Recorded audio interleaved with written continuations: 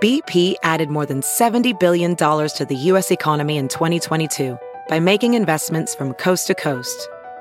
Investments like building charging hubs for fleets of electric buses in California and starting up new infrastructure in the Gulf of Mexico. It's and, not or. See what doing both means for energy nationwide at bp.com/investing in America. Have you heard you can listen to your favorite news podcasts ad-free?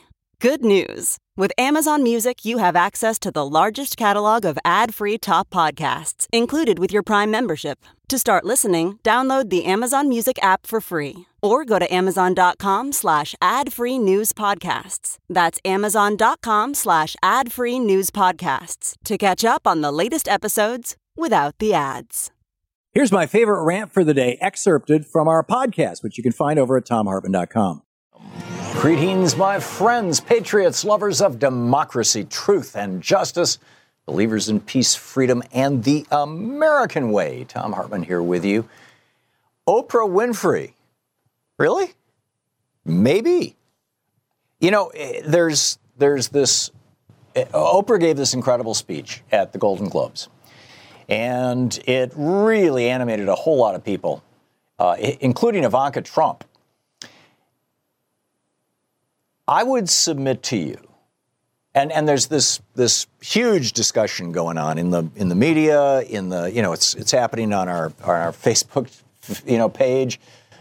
We posted about an hour ago that we were going to discuss this topic, and some of the people who have commented, interesting things to say, things like Beth writes, I think her greatest asset would be she would really get the best people in place. Her consultants would actually be the, quote, best people. Her staff would be brilliant, and she would actually listen to them and act accordingly. She's a great diplomat and a thinker. The upside, right? Dave writes, Obama and Bernie had experience in government before they ran for president. They put in the work. How about someone who understands how government operates? That's the downside. David Huffman writes, Oprah's great. Let's leave her where she belongs in the entertainment industry. This whole mess started when we thought it was a good idea to elect an actor for president. Yeah, we did that in 1980 too, and it didn't work out so well. At least for America, it didn't work out so well. I mean, it worked out well for really rich people. But so, would you like to see Oprah as the Democratic nominee in 2.5 years? For president?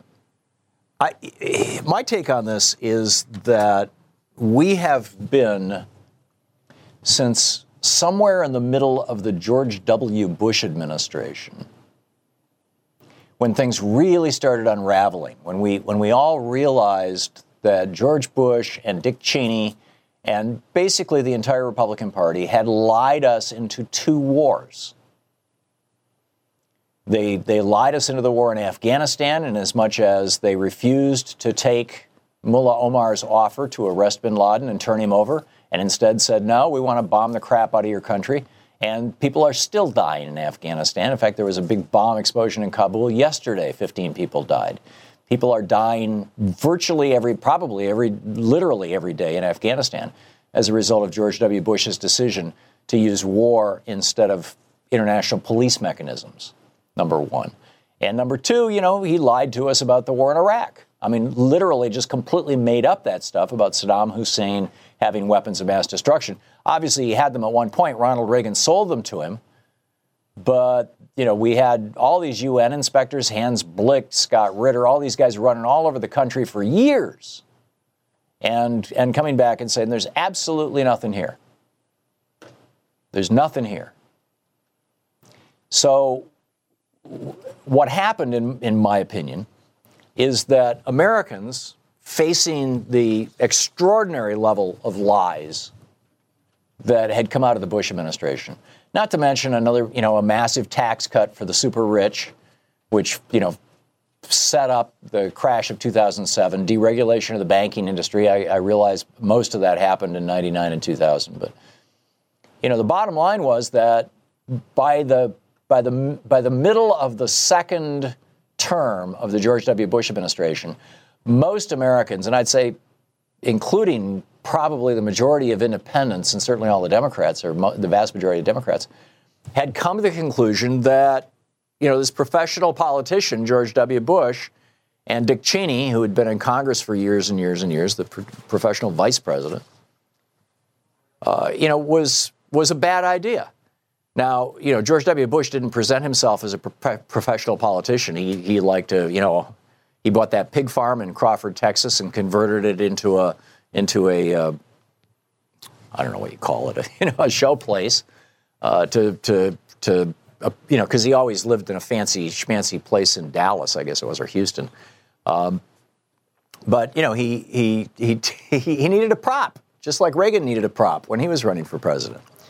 And he got it, he kept it. But we all figured out that we really needed somebody other than George W. Bush or one of his buddies running the country.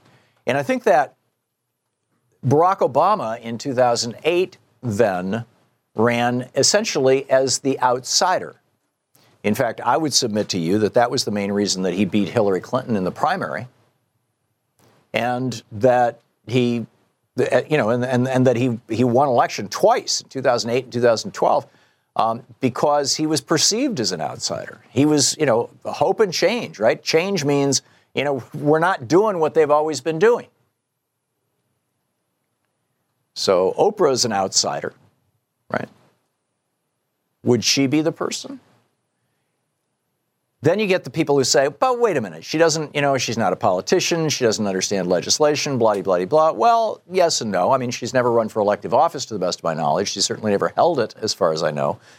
But she has been very involved in politics for years, decades.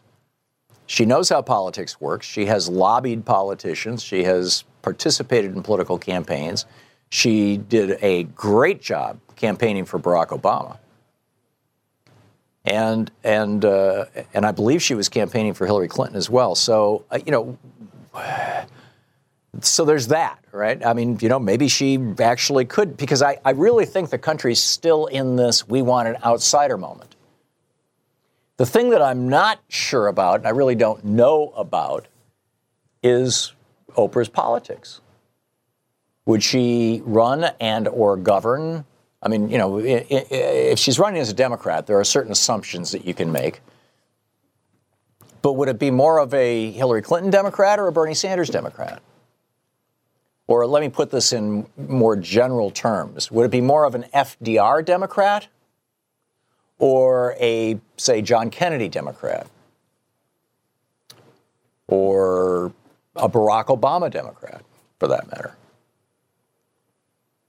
And if she runs, could she pick up the independent voters?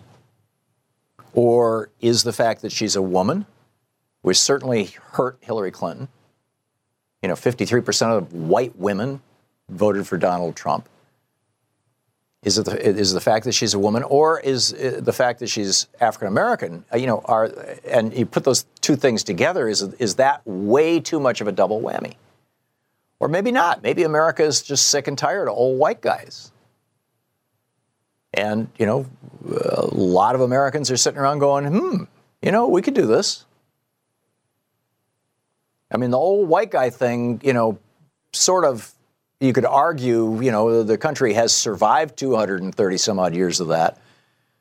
But has it really been optimal? I mean, the robber barons and the law and the wars and just everything that has gone on.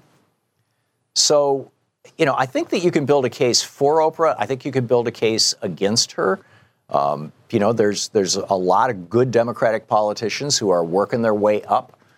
Kamala Harris, was Secretary of State in California, as I recall. She was on this program a couple of times. And now is the senator from California. I mean, that's, so working her way up. She's African-American. She's female. Her politics are, quote, moderate, but I think that, she might do a great job. You've got, coming out of the Progressive Caucus, a bunch of people. I doubt Mark Pocan is going to run this time around, but you never know. A gay man. So What options are you seeing out there? Who would you like to see run for president on the Democratic side in 2020? Because we got to pick this person in the next 6 or 8 months. There's a bunch of them that are starting to position themselves. Obviously, Bernie Sanders, Cory Booker, Kamala Harris. Who's on your short list? Great show today. Should Oprah Winfrey run for president?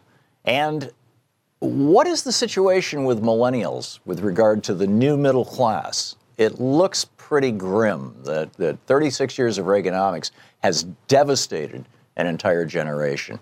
Check it out. Also, you can see the entire 3-hour program commercial-free or listen to it with our podcast over at TomHartman.com, and you can check out our free podcasts over at iTunes.